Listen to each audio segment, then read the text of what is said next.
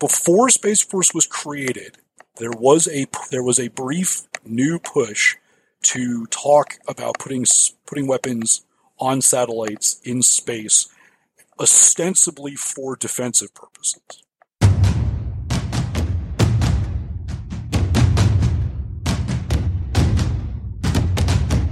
You're listening to War College, a weekly podcast that brings you the stories from behind the front lines. Here are your hosts.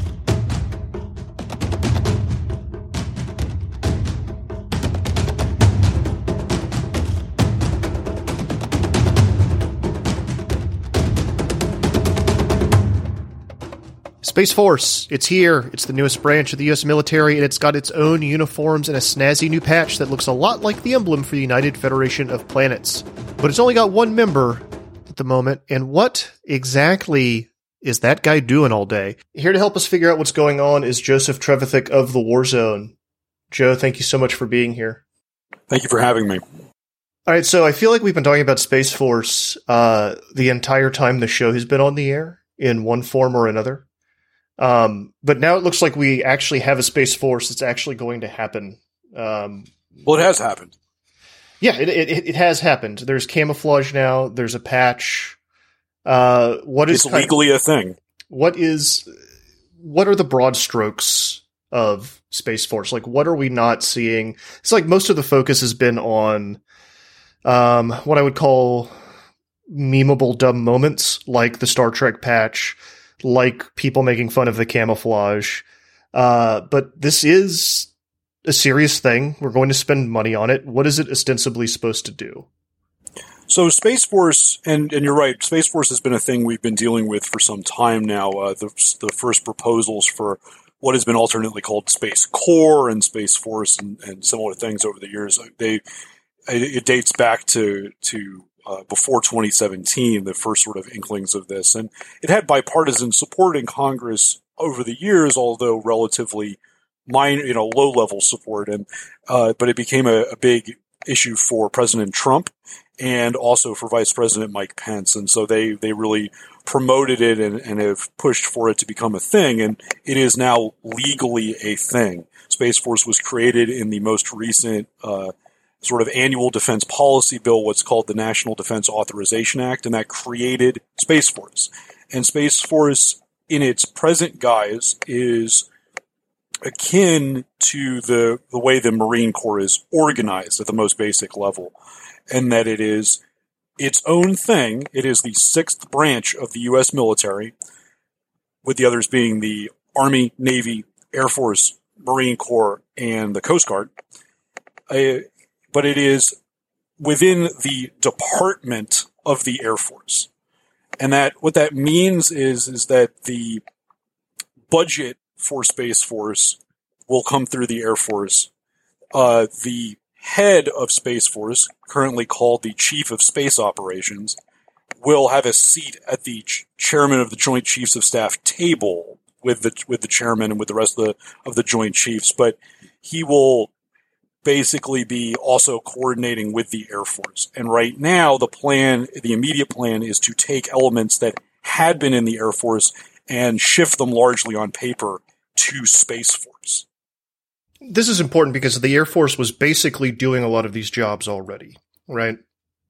The Air Force was responsible for over 80% of the military space launch efforts. So anytime the U.S. military would launch a satellite, almost all the time the actual launch of that satellite would have been done through the Air Force, and the private contractors would help with the launches. But the Air Force was responsible for contracting those launches and maintaining the launch facilities and doing all of that work, as well as leading the development of the vast majority of sort of space programs, so the development of new satellites and the setting of space policy in terms of, are we vulnerable to certain new and emerging threats? How are we going to integrate space more and more with our current military operations? And remember that military space impacts basically every facet of day-to-day military operations today, from satellite communications to the use of GPS, and the use of GPS not only in navigation but in the guidance of weapons. And then you get into early warning, like we saw recently with the Iranian missile strikes against targets in Iraq. Those strikes were first detected by an early warning satellite that the Air Force maintains. And then you get into intelligence gathering and other things. I mean, it runs a full spectrum of different tasks that we're talking about here when we talk about military space.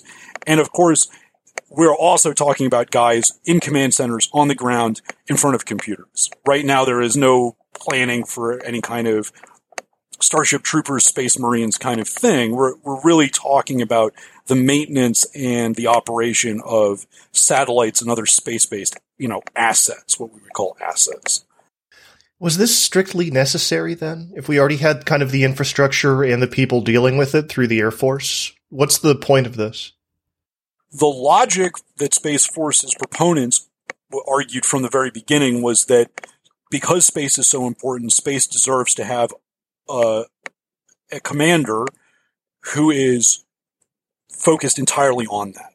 And that the commander of the Air Force Space Command under the larger Air Force organization was not empowered enough to get the job done. That basically you needed someone who could sit with the other chairmen of the Joint Chiefs and would be able to advocate for their own dedicated budget to properly prioritize what was going on in space. That's the logic behind this. All right, and how do we have any sense of how the Air Force generally feels about this? Because I know that it's, how shall I put this? The Air Force is, in my opinion, the most sensitive of the branches when it comes to big structural change like this. So it feels like the Space Force kind of being underneath them is a way to resolve fears that the Air Force might have about something being taken away from them.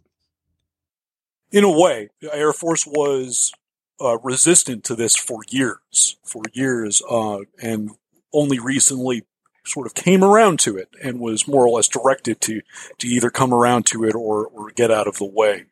And we saw that with the previous Secretary of the Air Force, Dr. Heather Wilson, who retired last year from the post. She had been very opposed to the plan for some time, and then there was clearly a shift in opinion that came from on high, and then she became, basically as supportive as she felt like being about it, and then also just moved on from the job. And the current Secretary of the Air Force, Barbara Barrett, is highly positive on Space Force. She is a big sort of, her own advocate now for Space Force. And it is true that the civilian Secretary of the Air Force retains an oversight role over Space Force in the same way that the Secretary of the Navy retains that oversight role over the Marine Corps. So there is a connection there, even though, like I said, Space Force has the authority to operate as its own independent service and do its own independent things, which will evolve as time goes on, no doubt. You also make it sound like, again, in the media, we've got this tendency to kind of look at Space Force as a Trump thing. But you make it sound as if it's just something that he was kind of, let's see, how shall I put this? It was stuff that was already in the works, things that people were already thinking about that he's just kind of highlighting. For sure, but I will say that Trump's support seemed to push this over the edge.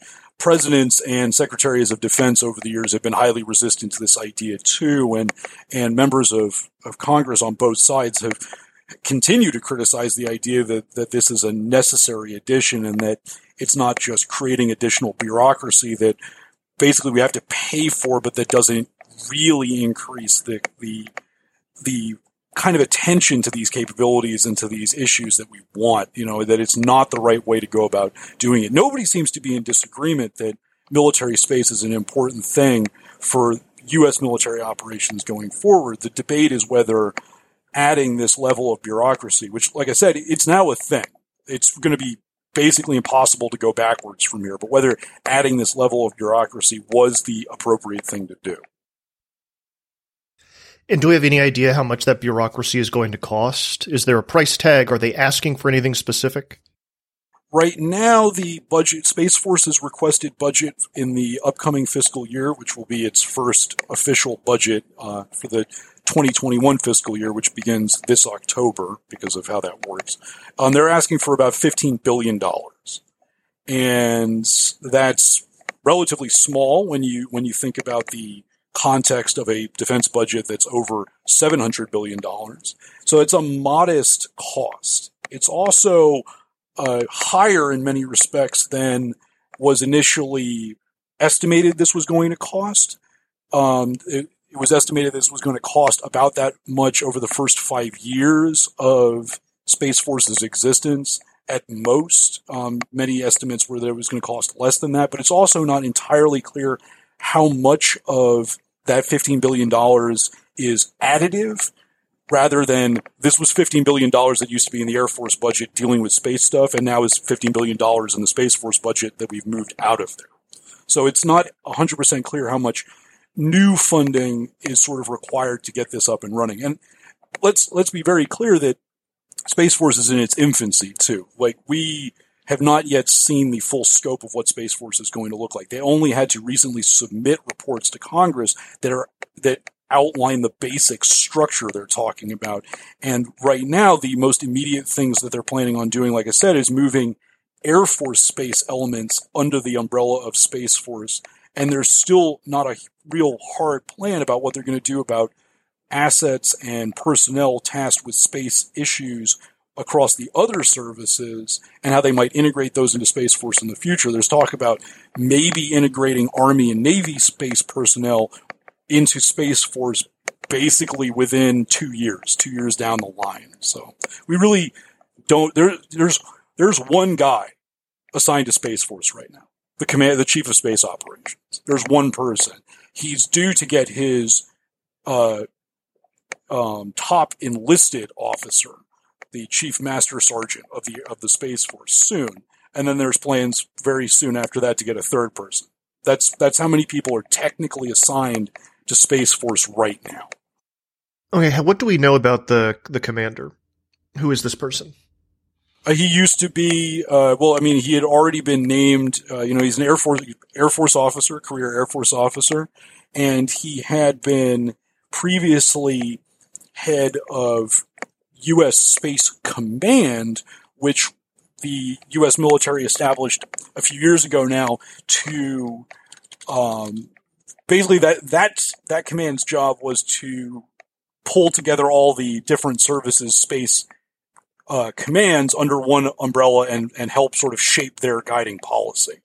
And so in a way that Special Operations Command takes all of the Special Operations forces from the different commands, Space Command was designed to basically help unify military space ahead of Space Force. And that was created at a time when it was not clear whether or not Space Force was going to happen. So this was sort of an immediate step that could be done that would help, again, prioritize military space issues.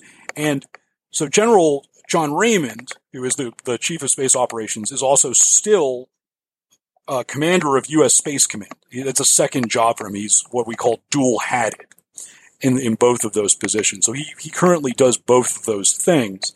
And he was also previously head of Air Force Space Command, which will form the core of Space Command. So this is a guy, if you were going to pick a guy, he's the logical choice for sure.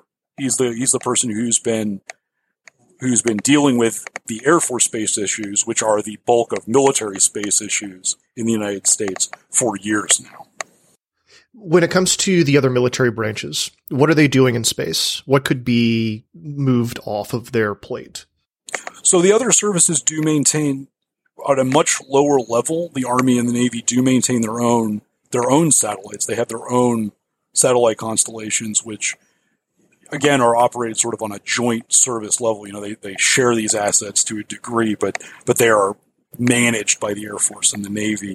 and they also do a smaller number of space launches by themselves for their own purposes.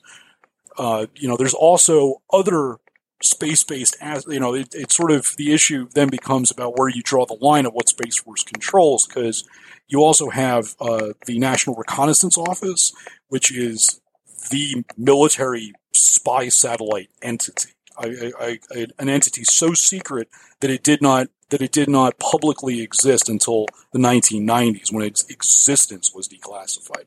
And there's also the National Security Agency, which has its own spy satellites in space as well. And the National Reconnaissance Office and the National Security Agency, NSA, are both technically elements of the U.S. military, but both have been relatively resistant to handing over the keys to their stuff to Space Force, which already creates these sort of weird dotted line potential command structures. And it's sort of, there's all of this other bureaucracy that also has to be decided on. And that's not even touching on space-based things elsewhere within the U.S. government, because there's been talk about, how does this work and how does this align with the Central Intelligence Agency's own satellites that, there's top secret satellites sort of across the intelligence community like this.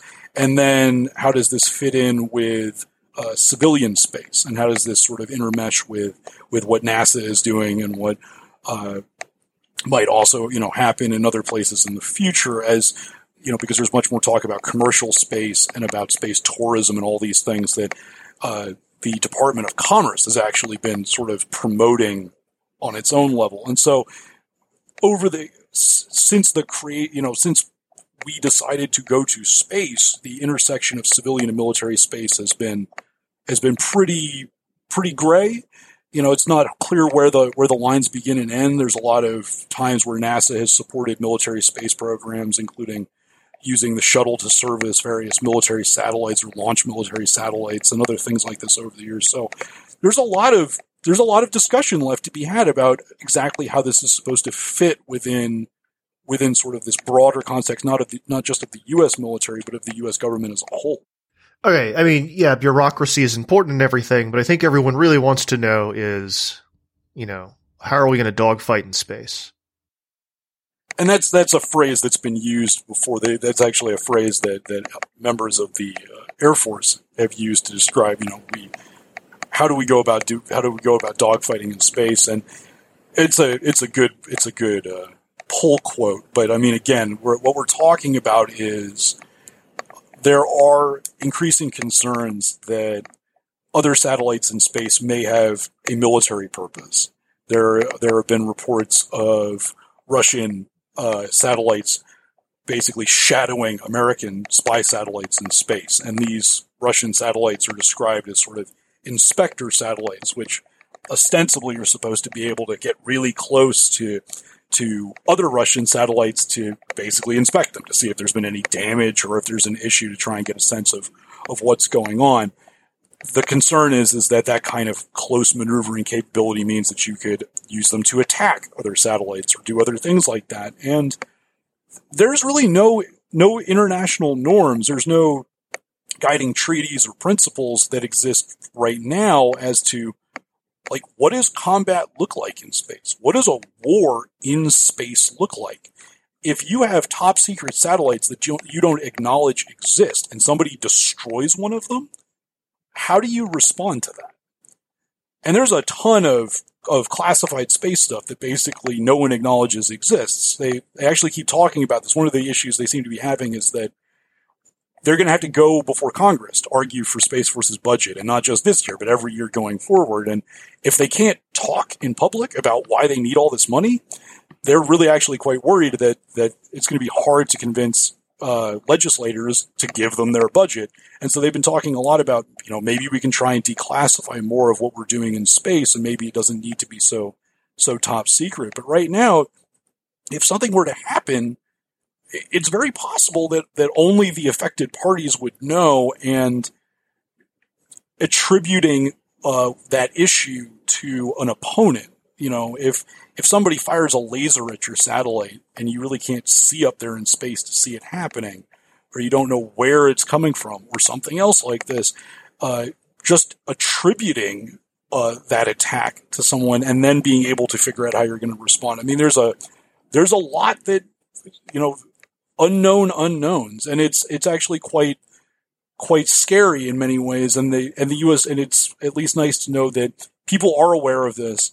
The U.S. military does seem to be trying to figure out what that looks like, what conflict in space looks like. And on a level, it's perhaps not comforting, but it's certainly nice to know that we're not the only people faced with this issue. Last year, the French expanded their air force to be an air and space force, and also announced that they were going to deploy a bunch of satellites sometime in the future armed with lasers to defend their satellites. So the United States is certainly not the only country talking about this and looking at it from this perspective. It strikes me that GPS is a big part of this conversation, global positioning systems, right? One thing I wanted to make clear to the audience is that there's more than one satellite-based navigation system out there. It's the most ubiquitous. GPS is ubiquitous because most of the listeners live in the West, and that's what we use. But Russia maintains its own satellites that run its own global positioning system, correct? Right, and GPS is like Kleenex or Xerox. It technically refers to one constellation of navigation satellites, but has become the term for all sort of satellite navigation. And the Russians operate the second sort of largest such constellation called GLONASS, which is their version of this. And it is understood to be slightly less capable, but they're also expanding that constellation of satellites themselves. And so there may increasingly be competing networks. But you're right. I mean, a lot of people, especially, in the United States, they don't know this because, I mean, the GPS in your car doesn't give you the option of which constellation you'd like to use. What system does China use? Does it have its own, or does it plug into the Russian system? I'm going to butcher this, but I believe it's pronounced Beidou, but it's abbreviated BDS.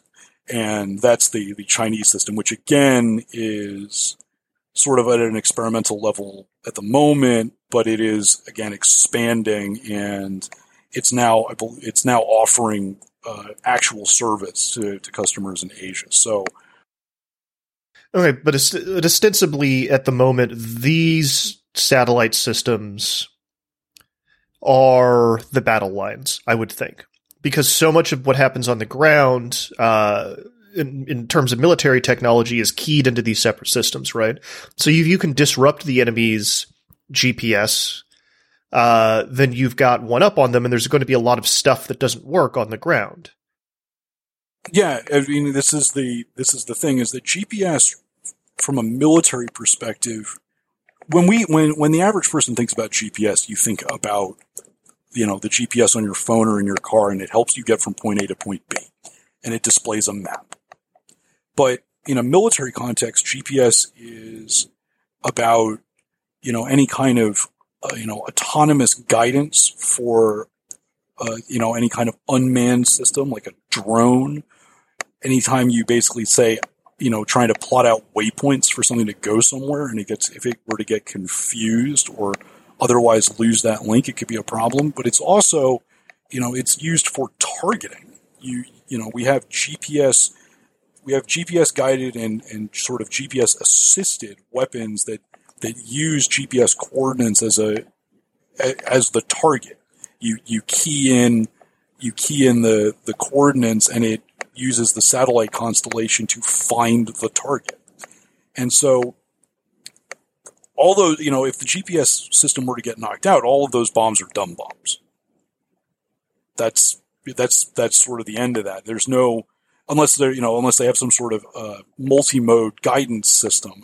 Any purely GPS guided weapon is now not guided because it doesn't have a link to whatever it's using to find the target. Well, we're trying to figure out a way to not be so reliant on one system now, right? There was an executive order, I believe, on February 12th there is a lot of work being done in the same way as, the U.S. military is looking at what conflict looks like in space. The U.S. military is preparing for what that looks like down below, and not just in. So there's alternatives and backups as part of that discussion. There's been an increased emphasis on map reading, for instance, and just being able to navigate without the assistance of a GPS system. There has also been looking at other kinds of modernized non-GPS navigation systems. One of the most sort of interesting of these is the continued use of basically automated sextants in many large aircraft. So like the B-2 stealth bomber actually has an automatic astronavigation system that is computerized but uses basically a set of optical sensors to look at the stars and calculate position based on that as a backup to failure of a GPS navigation system. That's a technology that's been in use for decades now, but is increasingly advanced, and that's also a place where people are looking, and that is likely to be a feature, especially on long-range aircraft going forward, is that you have a backup like that. At the same time, there's also been this big talk about access to space, and about, so fine, my satellites get destroyed, my satellites get knocked out. How do I get a dozen new GPS satellites into orbit right now? And there have been various discussions about how to do that too. And that one end of that is cheaper space launch vehicles, whether those be traditional rockets or some other method of doing this. Air-launched rockets or some other sort of configuration there. There's also been talk of rapidly launching small satellites, and Elon Musk just talked about this today.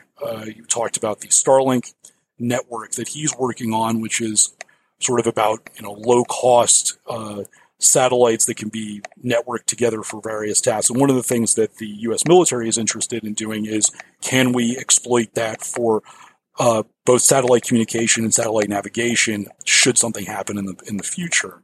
So you have all of these things going on. And this is, again, why, to sort of bring this back to Space Force quickly, these are the kind of issues that proponents of Space Force were concerned that the Air Force, which is also having to deal with flying planes down below, wasn't sort of up to focusing on, that it couldn't be a priority for that service, and you needed somebody who could just do this, who could be focused on answering these questions and not have to go to work and be like, I have all this other work to do. It's like, no, I'm going to focus purely on issues of military space. And that is going to be the only thing I do, and that's going to be the only thing I ask for money to do.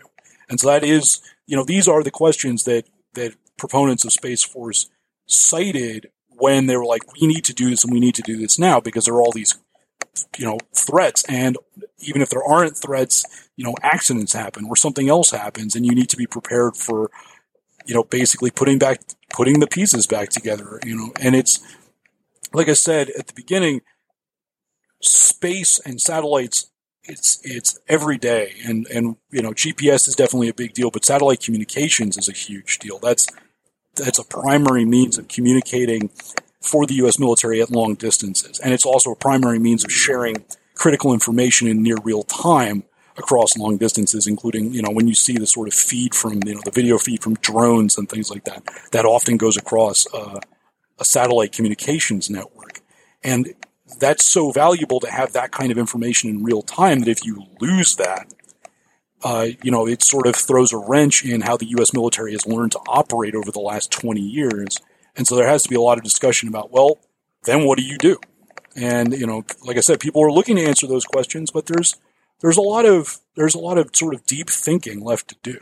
All right, we're going to pause there for a break. You are listening to War College. We are on with Joseph Trevithick talking about Space Force. Finding the right foundation is harder than ever. Il Makiage makes it easy to find your perfect match online. No store required. With 50 shades of flawless coverage and over 60,000 5-star reviews, the hype is real. Their online quiz uses AI to find your ideal shade in seconds. And with Try Before You Buy, you can try your full-size shade at home free for 14 days. Take the quiz at ilmakiage.com/quiz. ILMAKIAGE.com/quiz. All right, welcome back to War College. We are on with Joseph Trevithick talking about Space Force. All right, let's do some blue sky weirdness here at the end, and find a strange or depressing note to go out on, as we like to do. What about weapons launched from satellites, so-called rods from God, or as the Air Force likes to call them, hypervelocity rod bundles? So before Space Force was created, there was a brief new push to talk about putting weapons on satellites in space, ostensibly for defensive purposes. And these weapon systems, which would be used to, the thought process would be that they would be used to engage either incoming ballistic missiles that be flying through space or threats to satellites. So anti-satellite interceptors or hostile satellites or whatever have you. There was no discussion recently about having weapons in space to attack targets on the ground, which is a thing, the rods from God thing was about creating a orbital bombardment system of some kind.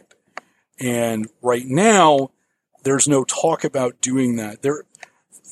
There is no treaty that prohibits the placement of conventional weapons in space, though there is one that prohibits the deployment of weapons of mass destruction in space. So that would be nuclear weapons and chemical and biological weapons and the like. So there is nothing technically stopping anyone. And this was sort of brought up as a concern when there was this discussion about quote unquote defensive weapons in space because, well, how, are those weapons then purely defensive? Would those weapons be purely limited to engaging other targets in orbit, or would they, or out of the atmosphere, or would they be capable of engaging targets on the ground, especially if you had something that could launch sort of physical interceptors at a thing? Could you point that down? So there has been this debate. Congress has rolled back a lot of those plans, and the Pentagon's offices that were tasked with that have rolled back a lot of those plans, including canceling work that they had insisted they were going to do on developing a particle beam, an orbital particle beam, which was a big focus of this. And that has been basically scrubbed for the time being. Lasers had also been discussed, as well as, like I said, what you call hard kill interceptors. The idea is you fire a missile to slam into another missile, basically. So it comes up from time to time, for sure. It's, and as time goes on, like I said, the French are now talking about putting laser-armed satellites in space for defensive purposes. So people are talking more about putting weapons in space, and it's not just us. You make this all sound so... You got time for one more question? Mm-hmm. Yeah. Okay. You make this all sound so reasonable and so real. Why do you think so much of our coverage of this has been kind of to mock and to poke fun? Because it's boring. I mean, it's the Air Force. The Air Force, and in opposing this, and the proponents of Space Force, there's been a lot of push to talk up Space Force in a way that doesn't immediately sort of shoot down the idea that it's going to be Space Marines, because if you were talking nonstop about guys in command centers on the ground, or teams of engineers, or basically people sitting in front of a computer all day, and you're like, okay, whatever, it's like satellites in space, et cetera. It's not really tangible to the average person, and it's difficult to sort of comprehend, and it sounds boring, and especially because so much of this initial debate has been about bureaucracy. And these are, I'd like to sort of highlight that these are real issues about the bureaucracy and about budgets and about how budgets go about getting made, and how there's still no guarantee that a Space Force budget will be able to be free from sort of outside influences and politicking and competing priorities, because the Secretary of the Air Force is still going to need to sign off on every one of these Space Force budget proposals every year before it goes to Congress, who will then also do their own thing and have to approve it or not approve it or tweak it or what have you. And those are real issues, because if you're arguing that you need an entire new branch of the U.S. military in order to prioritize space, and there's no guarantee that those guys are going to be heard 100% all the time, you're running into exactly the issues you were supposed to prevent. And the initial plans that thankfully have been abandoned were really going to hamstring the new Space Force. And it's really nice to see a lot of those things got abandoned along the way, because they were, for a while, like they were going to just set the whole thing up for failure by basically creating a Space Force that really wouldn't have a seat at a lot of tables and really wouldn't have equal standing and could just be sort of shunted to the side.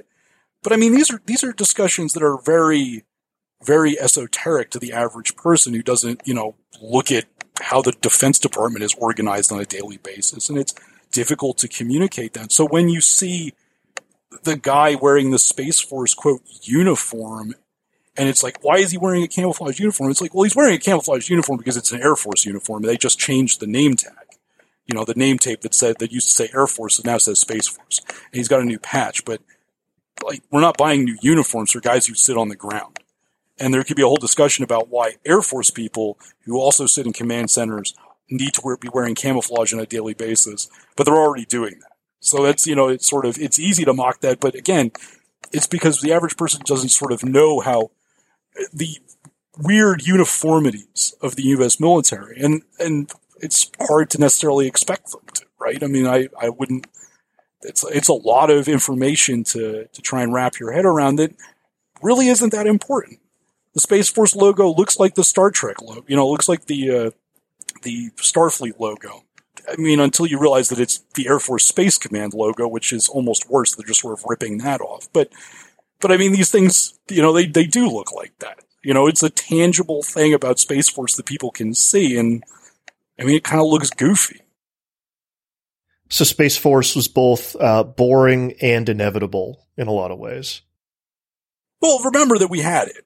It's about whether this creates the right emphasis. There's no real talk yet about adding large amounts of there's no real talk right now about adding new personnel. It's about giving them new name tags and being able to then allow them to just do that. And so it's inevitable in that it seemed that opposition to creating a dedicated force for this evaporated over time. But I mean, we've had military units tasked with dealing with space. It's not like we were ignoring that issue entirely. That was the entire debate. And now we have Space Force, and we're, you can talk with people who still believe that the Air Force shouldn't have been created. And I'm sure we'll be having a debate years from now about whether it was worth creating Space Force in the same way. I mean, that's sort of, when you think about it, the Space Force is really young, the Air Force is really young. Sorry, the Air Force is really young to have had Space Force split off from. The Air Force was only created in the 40s, after the Second World War, and here we are breaking it up again to create a new thing. So we've created a lot of new U.S. military branches in the last 50 years, in the last 75 years. So it'll be interesting to see how this debate evolves now that Space Force is a thing. And like I said, you could technically pass a law in the future that would disestablish Space Force. and would jam Space Force back into the Air Force or wherever the bits had come from.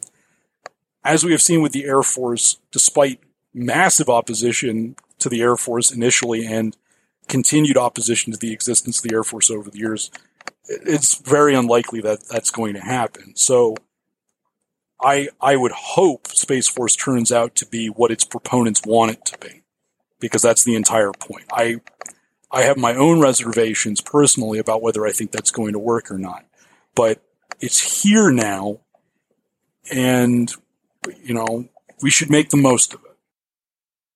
Joseph Trevithick, thank you so much for coming onto the show and walking us through this delightfully boring topic. Thank you for having me. All right, War College listeners, that's it for this week. War College is me, Matthew Gault, and Kevin Nodell. I am at MJ Gault on Twitter. Kevin is at KJK Nodell, and you can follow the show at War_College. We will be back next week with more stories from behind the front lines. Stay safe until then.